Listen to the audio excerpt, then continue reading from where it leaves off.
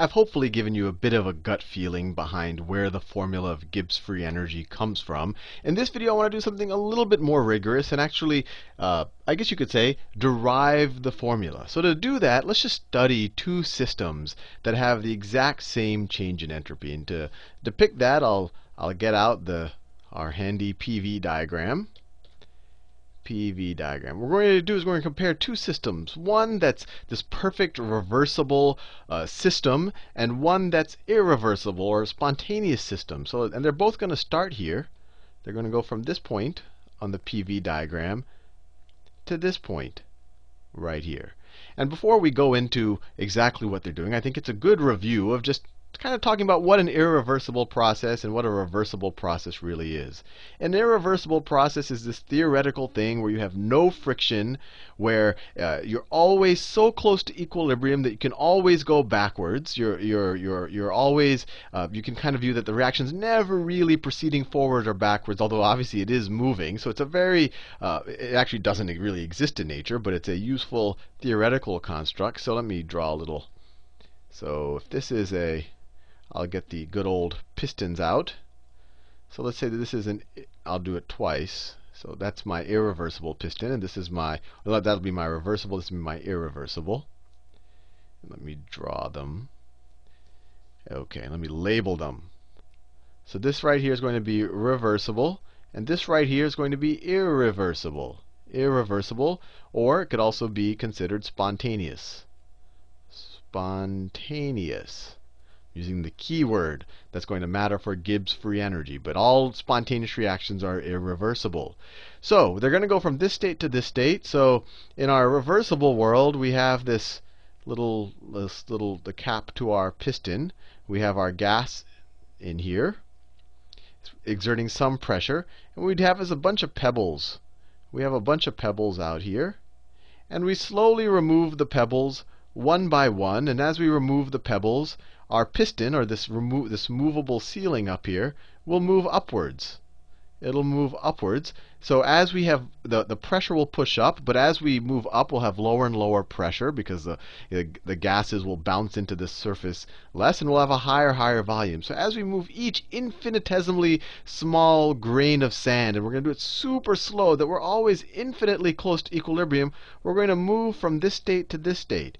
And even better, let's view that this is kind of the first stage of our Carnot cycle. Let's say in either case, we're on top of a reservoir. So in either case, both of these systems are on top of this kind of infinite reservoir that has a temperature T1. And what that does is it keeps the temperature constant. So we're going to travel along an isotherm. Because normally, if we were to remove these things and if we just allowed it to occur adiabatically, we would actually lose temperature. We would actually lose average kinetic energy as work is done. But in this case, we have this reservoir. So heat is going to be transferred to my system. Heat is going to be transferred. So let me call that QR. Right? If the reservoir wasn't here, our temperature would go down. But since we do have the reservoir, we'll constantly be transferring heat. So when we've seen this is just the first stage of the Carnot cycle. We'll move along an isotherm like this. This is the reversible case. And the only reason why we can even draw the state at every point in here is because reversible processes, they're quasi-static. They're always infinitely close to equilibrium. And when we say reversible, we're also saying there's no friction between this little piston and the cylinder. That if we put a grain of sand back, it'll go exactly to where it was before, and no energy was lost because there was no heat of friction there. So this is what the graph of the reversible process would look like. Now, what is the graph of the irreversible? Well, actually, no, I won't draw the graph, but let's talk about what the irreversible process is going to be like. So it's going to look similar. It's going to look like that. It's going to have its gases there. But for the sake of an argument, to get from that state to that state, instead of moving the pebbles one by one, let's say I have these big blocks. I have these big blocks, and when I remove one of these big blocks, I go from that state to that state. But it obviously throws, all hell breaks loose, so I'm not really defined in this in-between state. But I definitely go from that state to that state once I go back to equilibrium. Now, the other key thing in the irreversible process is that, and every real process in our world is irreversible, is that you're going to have friction here. You're going to have friction here. As this moves up, it's going to rub against the side of the container and generate heat of friction. Heat of friction. So let me call that heat of friction. So let me ask you a question. If, in this case, Q sub r had to be added to the system to maintain its temperature, what's going to be the Q sub irreversible here? How much has to be added to this system in order to keep it at the constant temperature T1? Will have to be more or less than what was added to the reversible system. Well, this guy, as this piston moves up, he's generating some of his own heat. So if this was an adiabatic process, he wouldn't lose as much temperature as this guy would. So he's going to need less heat from the reservoir in order to maintain his temperature at T1, in order to get to this point on the isotherm. Remember, this irreversible process, we don't know what happens over here. He might be traveling on some crazy path. In fact, we can't even define the path because it goes out of equilibrium. So it's going to be some crazy thing, but we know it pops back on the PV diagram right there. But because it's generating some of its own heat from the friction, it's going to need less heat from the reservoir. So let me write that down. The heat absorbed by the reversible process is going to be greater than the heat absorbed by the irreversible process. And that's because the irreversible process is generating friction. Fair enough. Now, what is the change in entropy for both systems? Well, they both started here, and they both ended here. And entropy is a state variable. So the change in entropy for the reversible process is going to be equal to the change in entropy for the irreversible process. They're both going from there to there. Now, what is the total? And obviously, the entropy has changed. We're going from one state to another state, and the entropy. Well, I won't go too much into it, but let's ask another question. What is the total change in entropy of the universe for the reversible process? So for the universe, so that's going to be, our universe here is the reservoir and our system. So let me write here, reversible. I don't want to run out of space. Let me see. I'll do it in a different color. So this is the reversible process. So change in entropy of the universe is equal to the change in entropy of our reversible process plus the change in entropy of, well, I already used R for reversible, so let's call it the well, the first three letters are the same. So let me call it of our environment, right? And in the reversible process, the change in entropy of our reversible process is the heat added for our reversible process. And we can use this definition because it is a reversible process. It's that over T1. And then what's the change in entropy of our environment? Well, it's giving away Q sub r, right? So it has its heat absorbed is minus Q sub r. And of course, it's at a constant temperature. It is a heat reservoir, so it's at T1. So it equals 0. Equals 0. Interesting. So that, well, actually, I should take a little side note here. That the change in entropy of the universe for a reversible process is 0. And actually, that should make a lot of intuitive sense, because the whole point of a reversible process is you could go in this direction, or you could go in that direction. It's always so close to equilibrium you can move in either direction. And if the entropy was greater than 0 in one direction, it would have to be less than 0 in the other direction. So it wouldn't be able to go in the other direction by the second law of thermodynamics. So it actually makes sense that the entropy of the universe, the change in entropy of the universe, not just of the system, when a reversible process occurs is 0. Let's see if we can relate that to the irreversible process. So if I wanted to figure out the change in entropy of the irreversible process, what's the change in entropy of the irreversible process?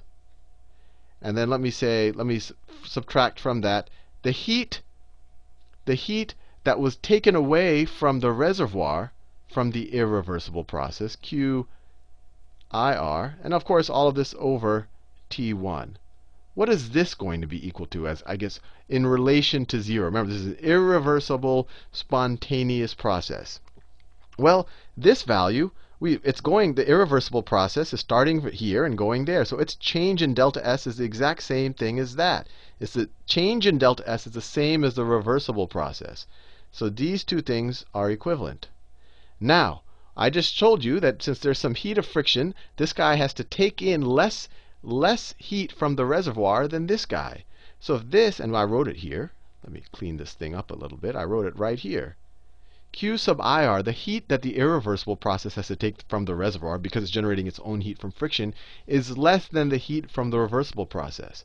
So this number right here is less than this number here. Or this, you could view it this way. This number here was equal to this. So this number here is going to be less than this. So this has to be greater than 0 for the reversible process. Sorry, for the irreversible spontaneous process. Now let's just do a little bit of mathematics. So this is the heat that was essentially given to the irreversible system. And it's a minus here because this is the term is kind of taken away from the actual reservoir. So let's just do a little bit of let's multiply all sides of this equation by T1. And we get T1 times delta S of the irreversible process minus Q of the irreversible process is greater than 0. Now, let's just, so what is this? How can we say this if we wanted to? Let's just multiply both sides of this by -1. And remember, this is true for any irreversible spontaneous process. If you multiply both sides of this by -1, you get this. The heat added to the irreversible process minus T times delta S of the irreversible process is going to be less than 0. That this is true for any irreversible spontaneous process. And at this point, this should look reasonably familiar to you. When we wrote our Gibbs free energy formula, we said change in G is equal to delta H minus T times delta S. And we said that if this is less than 0, then we have a spontaneous process. But these two, and this all makes sense because these two are equivalent to each other. What's the only difference here? Here we wrote heat added to the system. Here we wrote change in enthalpy. And I've done 3 or 4 videos right now where I say that change in enthalpy is equal to the heat added to a system as long as we're dealing with a constant pressure system. Constant pressure. So if we get this result just by comparing irreversible to reversible system, and this is true for all irreversible spontaneous processes. And then if we assume that we're dealing with a constant pressure system, so you can kind of forget a little bit of what I just drew, but because we know that this is true, and we assume constant pressure, then we get to this. And then we know that if something is spontaneous, then this right here must be less than 0. So hopefully you found that a little bit interesting. Actually, I'll do one more point here. This kind of gels with the idea that any spontaneous, with the second law of thermodynamics that tells us that for any spontaneous process, delta S is going to be greater than or equal, or well, for any spontaneous process, it's going to be greater than 0. Because although this right here, it isn't the formal definition of entropy, because we're not dealing with a reversible process here, you can kind of think of it that way. And so at least on an intuitive level, it kind of gets you there, that we have delta S greater than 0.